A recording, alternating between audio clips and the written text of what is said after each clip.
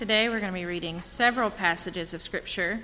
We're going to read from Deuteronomy. First of all, we have no memory verse today. We're going to come back to that, so be reading up on it. We're going to be reading from Deuteronomy 6, 4 through 9. And on your pew Bibles, that's on page 190 through 191. We're going to be reading 2 Timothy 3, 14 through 17. That's on page 1250. And Proverbs 22, verse 6, and that's on page 685. You're also welcome to use your electronic devices. While you're looking those up, I'm going to tell you about our little guest card again. Don't forget to fill it out. And now it's on the floor. Deuteronomy 6, 4 through 9. Hear, O Israel, the Lord our God, the Lord is one. Love the Lord your God with all your heart, with all your soul, and with all your strength. These commandments that I give to you today are to be upon your hearts. Impress them on your children. Talk about them when you sit at home and when you walk along the road, when you lie down and when you get up. Tie them as symbols on your hands and bind them on your foreheads. Write them on the doorframes of your house and on your gates. 2 Timothy 3, 14 through 17.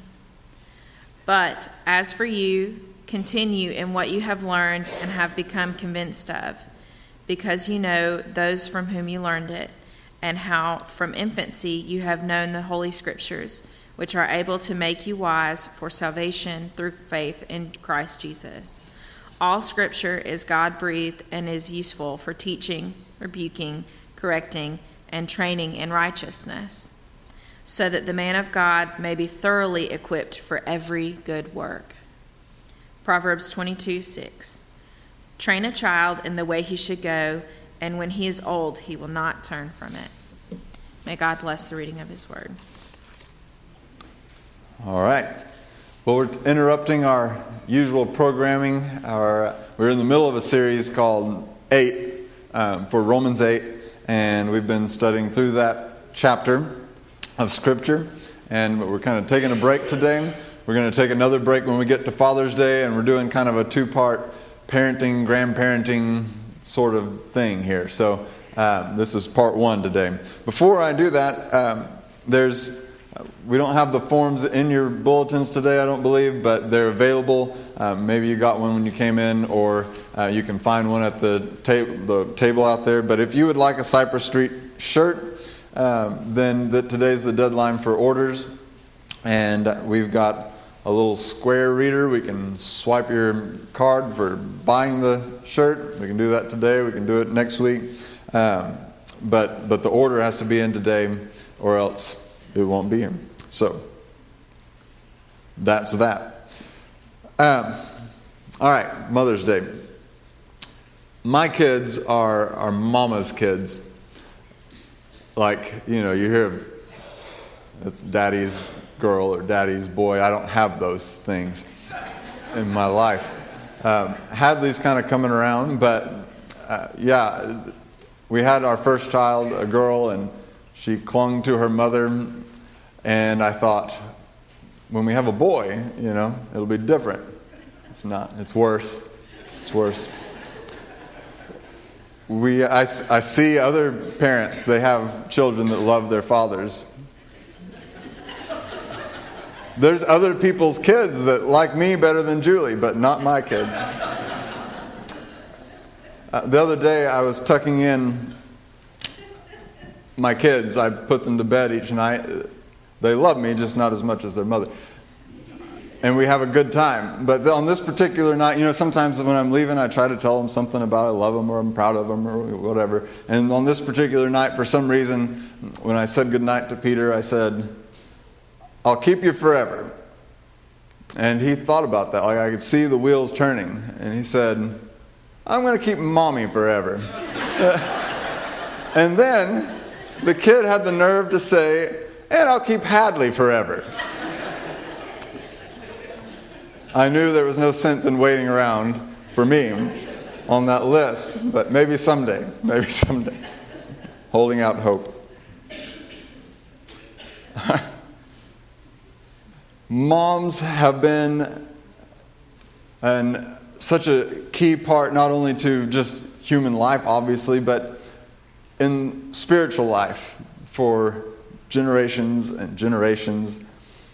Jesus left us with a mission as a church to go and make disciples of all nations, baptizing them and teaching them to obey the things that he taught and commanded. And I believe that there's no sense in us trying to make disciples of all nations if we're not making disciples first in our homes. And so this series, this little two-part thing that we're doing on Mother's Day and Father's Day this year revolves around that. Let's make disciples in our homes first. And moms and grandmothers and mother figures have been doing that as long as there's been a church. One of those examples is from a verse that we just read a moment ago. We have this letter that's written from the Apostle Paul to a young man he was mentoring. He was pastoring a church, and he was probably even younger than me. I get comments all the time like, "Oh, you're so young to be a pastor." I'm like, I don't feel that young, but okay. But this guy even felt young. He felt so young that he didn't really even feel hardly qualified. And so the Apostle Paul would write him these letters of mentoring and encouragement. And we read there that Timothy, this young pastor, this young man, had from infancy known the Holy Scriptures. He had been raised up in it. Now, we find in other parts of Paul's writings to Timothy that he had a mother and a grandmother. In fact, in 2 Timothy 1:5, Paul said, "I'm reminded of your sincere faith, which first lived in your grandmother Lois and in your mother Eunice, and I am persuaded now lives in you also." So this is so interesting to me because Timothy is probably the first person that we hear of and know of that was a second generation Christian. And really almost like a third generation Christian. Probably his mother and grandmother came to faith at the same time. And they were some of the very first Christians ever.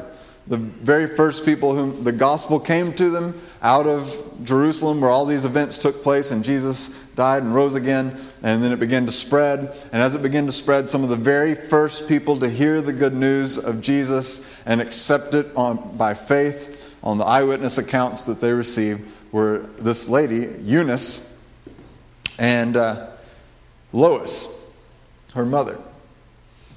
And Eunice had a child who we don't know if she already had a child when she received the gospel or if she had a child shortly right after that. But they trained this child up in the Holy Scriptures. Now, for them, the Holy Scriptures referred to the Old Testament. The New Testament was being written as they lived. But they trained up their child in the Holy Scriptures, the same ones that they had been trained up in as Jewish women. And they passed on this heritage to this young man.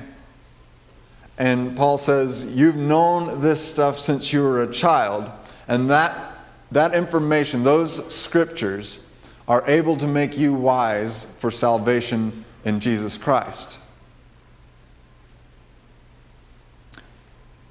So we have an example from the very dawn of Christianity of a mother and a grandmother passing on their faith. What about this guy's dad? All we're told is that he was a Greek, not a Greek Christian, so he was probably a worshiper of pagan idols and things.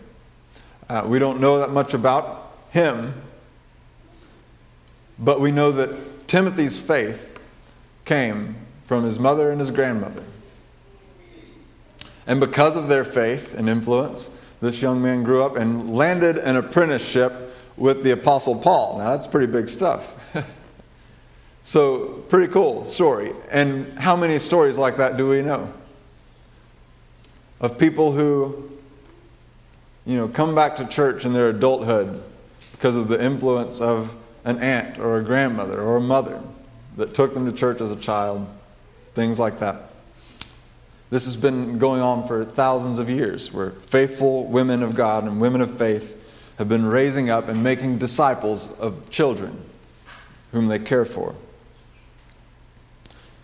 These scriptures that they taught to young Timothy would have definitely, undoubtedly included the great command from Jewish lineage and history and from the Old Testament law that said, "Hear, O Israel, the Lord our God, the Lord is one. Love the Lord your God with all your heart and with all your soul and with all your strength." People who adhere to the Jewish religion still today still pray that every day. It's central to their faith. And so he was raised up knowing that. And right before that famous passage that Jesus also picked up on and emphasized, right before that was the Ten Commandments. And after Moses gives the Ten Commandments and says, "Look, the Lord our God, the Lord is one, and you'll love him with all your heart, soul, mind, strength." After that command came this: "And these words that I command you today shall be on your heart, and you shall teach them diligently to your children, and shall talk of them when you sit in your house, and when you walk by the way, and when you lie down, and when you rise." Now, many people of faith have taken these words very literally, and they've, in Jewish faith, and maybe some of them still do this, they write the scripture on little pieces of paper and they put them in boxes that they tie to their forehead and to their arms. They walk around with them and they live with it, and it's part of their life and part of their daily routine. But surely we get the point. This is weave the wisdom of Scripture, weave the Word of God into your daily lives, on to your children, not by sending them to Sunday school, though that's good. Not by taking them to church, though that's good. But by putting it in your daily routine with your kids. So when you sit around at home, talk about it. Talk about your faith. When you're traveling, right, and you're walking by the way or driving down the road, how much time do we spend with our kids in the car these days? When you're driving down the road, there's an opportunity, especially if you can get them to put the iPad down for a minute or turn the DVD off for a minute. There's an opportunity there. When you lie down and when you rise, so when it's bedtime and you're putting them to bed, you've got a lot of choices of what you could read to them about and talk to them about. When they get up in the morning, there's a routine there of getting ready for the day. And you can work your faith into that routine as well. So in all of our goings and doings and just the things of life, work in your faith into that. And thereby you're passing on the commands of God, the wisdom of God, just as Timothy's mother did in his life. And so we do this, we're taught to do this by Scripture. There's a lot of wisdom today in the world that says you shouldn't do that. Popular wisdom today in our culture says train your child up in choosing, like their ability to choose, that you should raise them up with lots of choices so that they can choose their path as they get older, right? You want them to be able to make good choices, and so you give them options. You don't tell them which way to go. You say, you want the pink shirt or the blue shirt, right? Which, that's innocent enough. But it's expanding in our culture to everything from, which gender do you want to be? And we'll make it happen. This is the common wisdom in our culture. We read this in Scripture, and this is the wisdom that we get from God's Word, that you train up a child in the way he or she should go. And even when they're older, they'll not depart from it. I used to read Proverbs like this, and in my mind, this is the warped way that my mind works. I would think, I know cases where that didn't work. Any of you know cases where that didn't work? Like, you've seen parents just do an outstanding job. I mean, you don't live with them, but it appears that all the siblings turn out fine, and that one did not. So it's not a 10 out of 10 sort of thing. And I used to stress about that because I felt like, well, it says right there in Scripture, if you do this, this happens. This input equals this output. And so if I know of situations where that's not happening, then what does that mean? How does that work? And there's actually quite a few proverbs like this that teach, if you do this, then this will happen. And we can all think of examples where it didn't. And finally dawned on me what these are. I mean, it says right there, so it shouldn't have been that hard to get it through my head, but these are wisdom sayings. They're proverbs. They're wisdom sayings. They're not infallible laws. They're wisdom sayings. And we know about wisdom, right? Wisdom has to do with what works best. Yes, train up a child in the way he should go, and it may not be 10 times out of 10 that he'll grow up and not depart from it. Maybe it's 9 times out of 10. Maybe it's 8 times out of 10. But most of the time, this is what works. In fact, if you take all the options out there of ways you could train up a child, you could train up a child to go whichever way they want. And if that worked the best for getting them to go the right way, then the wisdom saying would be train up a child in the way that, choosing which way he wants to go, and then when he's older, he'll choose the right way. Right? And if that's what worked the best, then that would be wisdom. But what works the best, and has worked the best for generations and generations, is training a child up in the way they should go. And that gives you the best odds of a child who will, when they're older, not depart from that way. Does that make sense? So it's a wisdom saying. It's wisdom to train a child up in the way they should go. Because that makes it most likely that the outcome will be what you hope for your child. Now, there's also a lot of popular wisdom in our culture that says, well, who are you to say which way they should go? Maybe they want to go, New Age or Buddhism or whatever. Like, there's options out there, so who are you to say that this is the way they should go and train your child up that way? Well, let's just be real for a minute. Not every way of life is created equal. I think everybody can agree on that.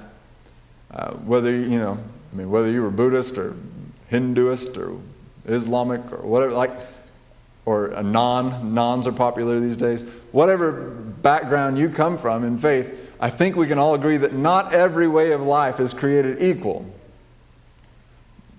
Different ways of living lead to different outcomes for your life. Some ways lead to disaster.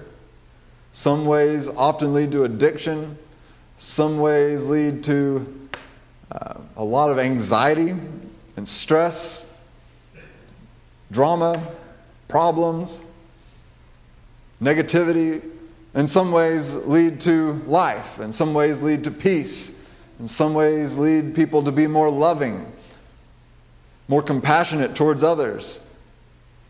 Some ways of life lead, in some philosophies and religions and ways of thinking and doing and being, lead to violence against this group or that group.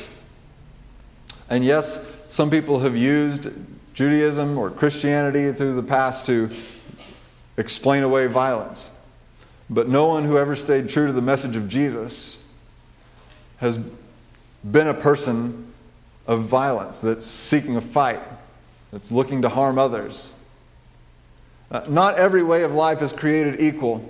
And as Christians who believe that Jesus died and rose again, who believe that Jesus is the King of Kings, who believes that reality is that He is Lord and His law is love and it's the best law ever, we believe that there is a better way of life, that there is a best way to live that leads to the best outcomes.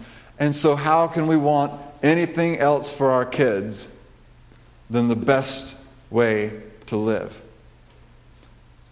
And if that's what we want for our kids, then the only loving thing to do is to train them up in that way, in the Jesus way.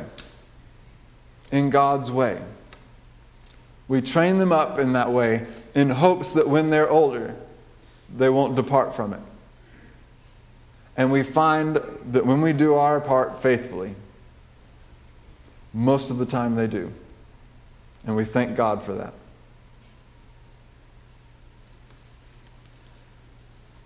On your note cards, if you want to fill it out, the first sentence there is, let's parent, or we've got a lot of grandparents in the room too. We've got aunts, uncles, we've got people, anyone with influence in a child's life. This message should be helpful to you. Let's parent to make disciples.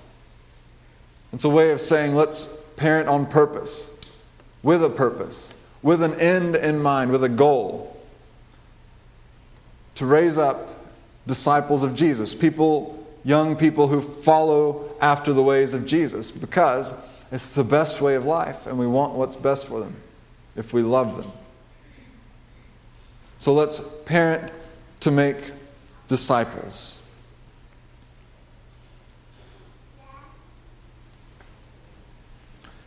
It dawned on me recently that I've been learning a lot about spiritual disciplines and how you incorporate those into your life as a way of partnering with the Holy Spirit and making yourself available to the Holy Spirit to do a work in your life to transform you, to help you put off old habits and things that aren't helpful and aren't Christ-like, and to put on new ones that are. And so that's a lot about disciplining yourself, right? And it dawned on me through that process of learning about that my parents partnered with the Holy Spirit when they raised me. That my mom and dad, through discipline, were helping me partner with the Holy Spirit. Just like spiritual disciplines that I place on myself as an adult are a way of partnering with the Holy Spirit to help make me the kind of person that He wants me to be.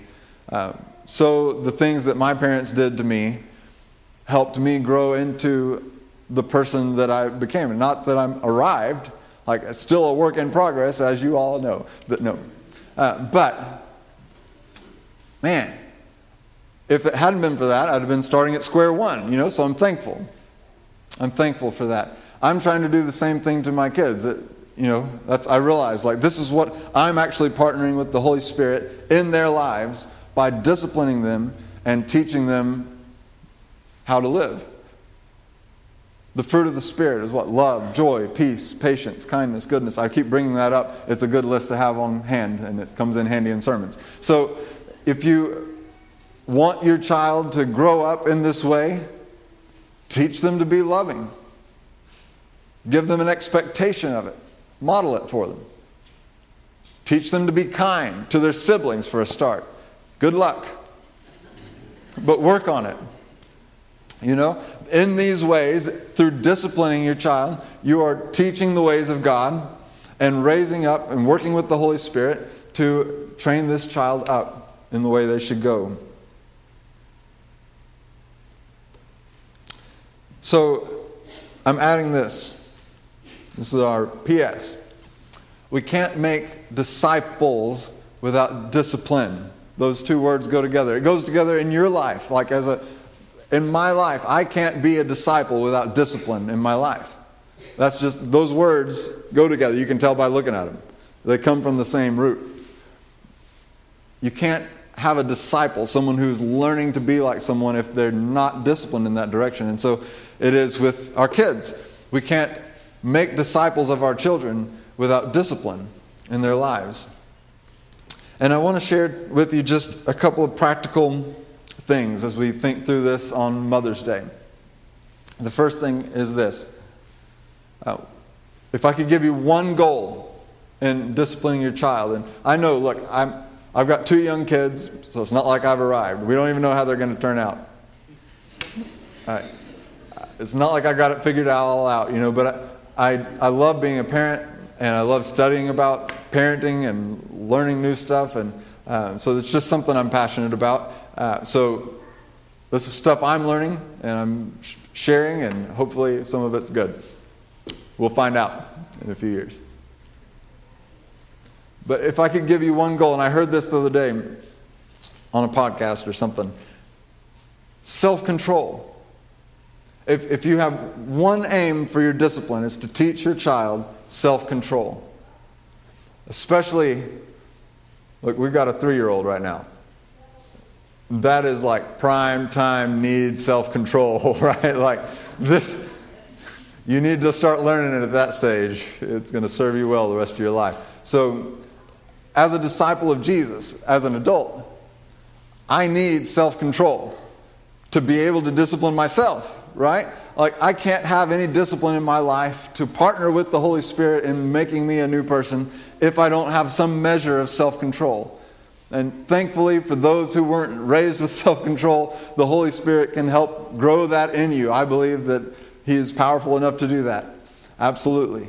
But if you want to help your child along, teach them self-control from an early age. At an early age, they have almost no self-control. Like, they come out of the womb with 0. And some of that develops as their brain develops. And you can't teach a 1-year-old to have the self-control of a 30-year-old. But you can help them make the steps that they need to make to being more self-controlled. I remember having a talk with Hadley when she was like 18 months, and I'm sure it's way too early to have this talk. But she's an exceptional child. And it actually seemed to help, so I'm, whatever. Peter, I'm not so sure. But I was giving her a speech.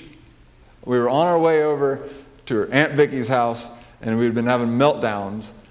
Every time we had to leave Aunt Vicky's house, it's like, I'm not doing it anymore, child. So I said, Hadley, do you know what self-control means? Like 2-year-old Hadley. No, Daddy. So I was like laying out in as simple a definition as I can, like, here's what self-control is, and here's how we're going to use it today. When we leave Aunt Vicky's house, here's the expectation. And so you begin to teach self-control in small ways and to encourage it in your child's life, even from an early age. And so, man, if you've got little kids around, whether it's a grandkid or a great-grandkid or whatever, and you have a chance to, in small ways, pour something into them, pour a little self-control into them. There's a season of life where their motivation for self-control is the reward that you're offering them, or the punishment if they don't, right? It's kind of like the carrot and the stick.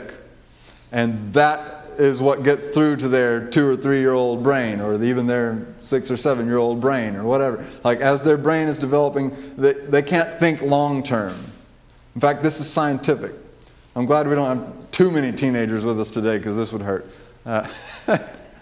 But science is teaching us now what people have known for a long time, but didn't quite know how to put it to kids. But your part of your brain that thinks long-term, like rationally about consequences down the road, doesn't fully form until the age of 25 or so.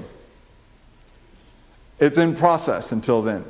So as a child, you're not even using that part of your brain. You're mostly using like the part that's like, fulfill my, instant gratification, right? I can see about 5 feet in front of me. I want it now. I want the candy. Give it to me. Like, who cares about cavities next year? Like, I want the candy now. So that's the way our brain works. And it takes until at least like 25 years of age before that part of your brain fully forms, which makes you wonder, why do we let kids vote at 18? And some people want to move it to 16. I'm like, are you kidding? Do you remember being 16? Have you ever had a 16-year-old? I don't understand. Anyway, getting down a side trail. So we all remember being there as teenagers and what that was like, and as little kids. If those of us that have worked with children that age or have had children that age, we understand, like, the brains don't work that way. And this is part of what's so wrong and why some pediatricians are so upset with this new trend that's spreading through Western culture of, if a child, thinks that they're a different gender, we'll go ahead and start the process of changing them to that gender as a child because they want that. They don't even know what they want. Their brain hasn't even developed. This is science, people. Okay, sorry. Sorry. I'll calm down. All right. Self-control. Somebody teach some self-control. What about moms? Just some specific advice to moms, or kind of try to wrap this thing up. One piece of advice would be to just do what Timothy's mom did and what Timothy's grandmom did. Right? Pass on Scripture. Pass it on. Do what faithful moms have done for generations. Sure, bring them to church, but also work it into your daily routines and your lives with your kids. When you get them up in the morning, when you put them to bed at night, when you're in the car going to this ball game or that ball game, or going to visit family or whatever. Take advantage of the opportunities and pass along what was passed on to you or what you've found in Christ Jesus. And one more thing, and maybe this is a little odd for a Mother's Day message to moms, but empower a father figure. Empower a father figure. We live in a culture, and I'm going to talk about this a lot more on Father's Day, but we live in a culture that has often undermined dads for maybe the first time in human history. There was a time in history where dads tended to be overbearing, if anything. That they were too involved in the process, and sometimes they needed to chill out and relax. And some of those dads still exist. You see them at ball games sometimes, right? And you're like, that poor child. But by and large in our culture, dads have been undermined, and maybe dads have been too quick to relinquish responsibility that they should have taken on. We know too many stories of dads who've walked away, dads who are absent, dads who are uninvolved, dads who don't want anything to do with faith, and so they don't bother helping raise up their children in the faith, in the way. We know too many stories of this. Our culture encourages it. You watch it on TV, any show, movie that depicts a dad. Show me one like Father Knows Best back in the 50s or whatever. Is that the right decade? They don't make shows with that title anymore because everyone in our culture knows that moms know best. The pendulum has swung. And I'm glad that moms are getting the recognition that they've deserved for thousands of years. But God made us to have two parents. He made us male and female. You can't procreate without male and female. And so it makes sense then that you need a male and a female, not only to have a child, but to raise a child. We are different from each other. We parent different from each other. And the best way for a human child to be raised up is by a human mother and a human father. This shouldn't be rocket science. It shouldn't be even a matter of religious faith. It's pretty biologically self-evident, I think. But not everyone agrees. But certainly in Scripture, we're taught that a child needs a mother and a father in their life. Find a father figure that will help train up your children in the way they should go. If you have one, celebrate and empower them to do their job. Sometimes dads in this day and age don't even feel comfortable parenting the way that feels natural as a dad to parent. We're told that that's not appropriate anymore. That we shouldn't be that strict or that firm. We shouldn't discipline that way. Don't tolerate abuse, but empower a man to parent like a man. Your child needs that. Just as much as they need the nurturing of a mother. And I know those are stereotypes, but they're often true. It's often how we're wired. If you're wired the opposite, no problem. But you still need both of you. All right. The thing is about that, when we put it all on moms as a culture, when we say mom is the only one that can figure it out, when it's all lays on your responsibility, sometimes literally because the court gives the child to mom, great Neil, gives the child to mom, most of the time. That's just a sign of what our culture recognizes, that moms are vital. The nurturing of a mother is vital. But it's also, we know that it's emphasized that, the mother's parenting technique is definitely emphasized in our culture. And when we do that to moms, it puts undue pressure on moms. There is so much anxiety amongst mothers these days.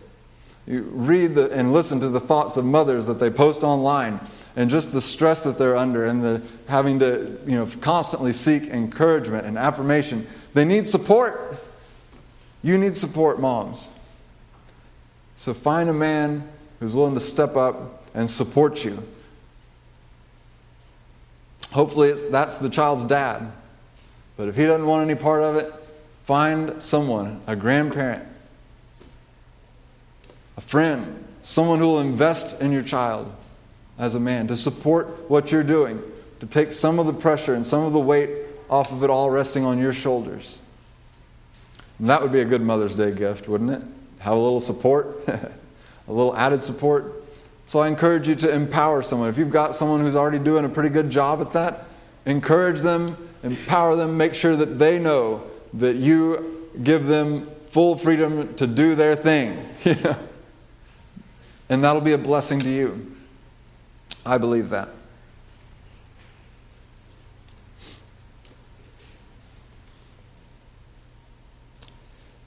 Let's, one more thing as we close. The pressure that we put on ourselves sometimes as parents is the pressure of that proverb, right? That we've got to train up this child just right, or else they may not turn out right. And then that's on us. And so sometimes this wisdom saying can turn into a thing that burdens us, that makes us feel guilt or shame at some point in our lives.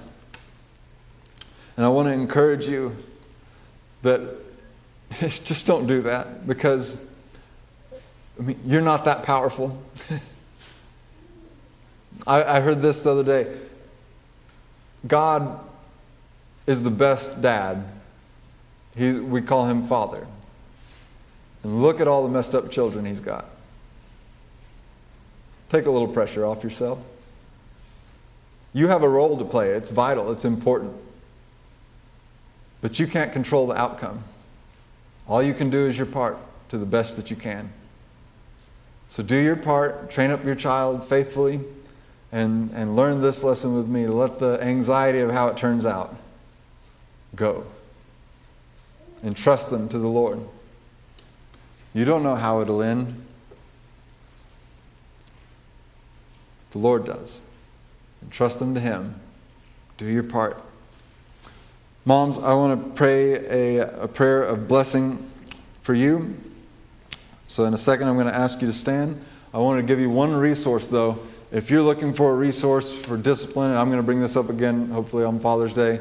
If you're interested in something like this hits you where you're at, and you feel like you're struggling with children right now, or you know someone who's struggling with children, the struggle is real, right? So if you're there and you would like some help and encouragement, I ran across this resource the other day. I haven't been through it myself, but I've heard this lady's teaching, and she's a sound teacher on parenting.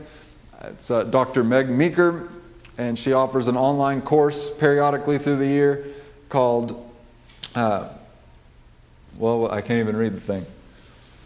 And I forgot to write down the word. It's like a long title. Discipline with Love and Care, or something like that. That's real good, Neil. Encouraging, what? Discipline with courage and kindness. That sounds better than whatever I said. Discipline with Courage and Kindness, Dr. Meg Meeker. If you just go to search for her name, you'll pull up her website, and you can find this link to this online course that she offers.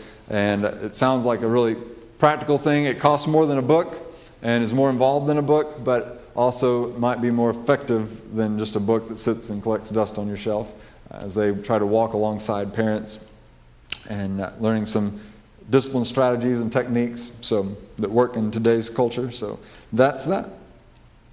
Moms, would you stand if you're in the room? And I just want to say a prayer over you. We're not going to make you recite anything or anything like that. Let's pray. Father, we thank you for the mothers in our lives. God, it's a hard job, and we pray your blessing on them, your encouragement in their lives.